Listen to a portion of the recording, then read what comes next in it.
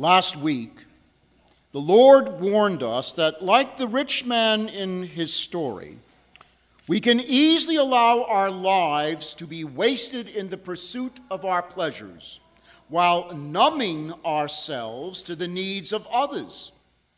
And this serves only to erode our own humanity. We may not be able to help everyone who comes to us, but every one of us can look outside of ourselves to see the suffering of one person and do something. The rich man, however, chose to allow his wealth to resist the power of grace that called him to reach out to that poor, sick beggar named Lazarus, lying at the rich man's gate. Whenever we resist God's grace, we create nothing but chaos for ourselves, and very often for others.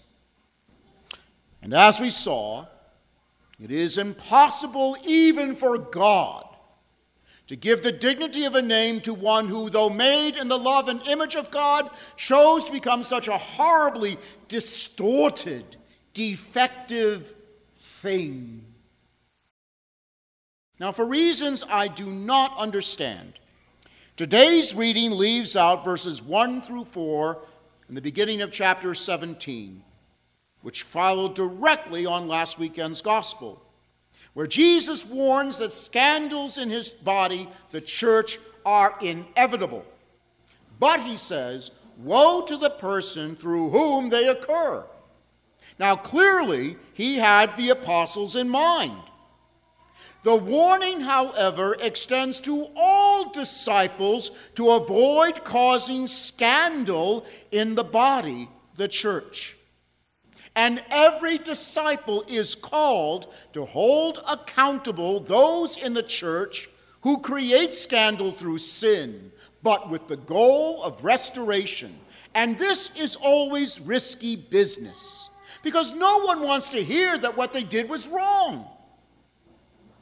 And the one who rebukes had best take care that he or she does not sin by words of anger, hatred, or poisonous words, or that smug sense of superiority. Otherwise, they become guilty of even worse sins than those of the person they're trying to correct. And if the person repents, says Jesus, forgiveness must be given as often as forgiveness is sought. And to withhold forgiveness is indefensible. It is evil. It is at this point that our reading comes in. The apostles clearly were just overwhelmed with all of Jesus' expectations of them. They knew they could not possibly meet his standards. None of us can. But that is the beginning of wisdom. Why? Because man cannot generate faith. Faith is a gift from God. Man, however, can exercise his will to open himself to faith, to desire faith, to enter more deeply into faith, to be guided by faith, or abandon and completely lose faith. I was raised in a tradition that said, once you got faith, you always got it. Not so. Nowhere does the Bible say that. Faith is not static, something that you get once and you got forever. No. Faith is like love. It's a dynamic gift entrusted to each of us by God to be developed or allowed to waste away. Faith is always God's initiative that, like love, waits for the depth of the human response and constantly seeks an ever deepening human response. And so the apostles understandably pleaded with the Lord, "Increase our faith." They knew they were helpless. And how did Jesus answer? He told them a story about what? A mustard seed. Now, why would he do that? Well, St. Augustine asked that question and gave an answer in a sermon he gave back in the 4th century. This is what he said. A mustard seed looks small. Nothing is less noteworthy to the sight, but nothing is stronger to the taste. What does that signify but the very great fervor and inner strength of faith in the church? In other words, we are most powerful as individuals and as church when we respond to the grace of faith, but we are our weakest as individuals and as church when we ignore the call to faith. Then Jesus compared his disciples then, today, and until he returns, with servants who worked hard all day in the field, and when they returned to the house, they were expected to do what? Wait on their master. The true servant, in other words, understands that nothing is really his or hers, including time. We cannot take credit for what we've done, only that we responded to the grace of faith to complete the tasks set before us as best we could. Now, that's hard for us to hear these days. We moderns like to think we're so special, that we deserve the praise of others for whatever we do. Good Lord, in schools they give gold stars if the kid breathes. That's how ridiculous it's become. Now, don't get me wrong. There's nothing bad about saying to someone or being told, "Nice job, well done, good work." But we have to be careful. Our fallen nature predisposes us to crave praise and honors, adulation, like an addict craves his drug.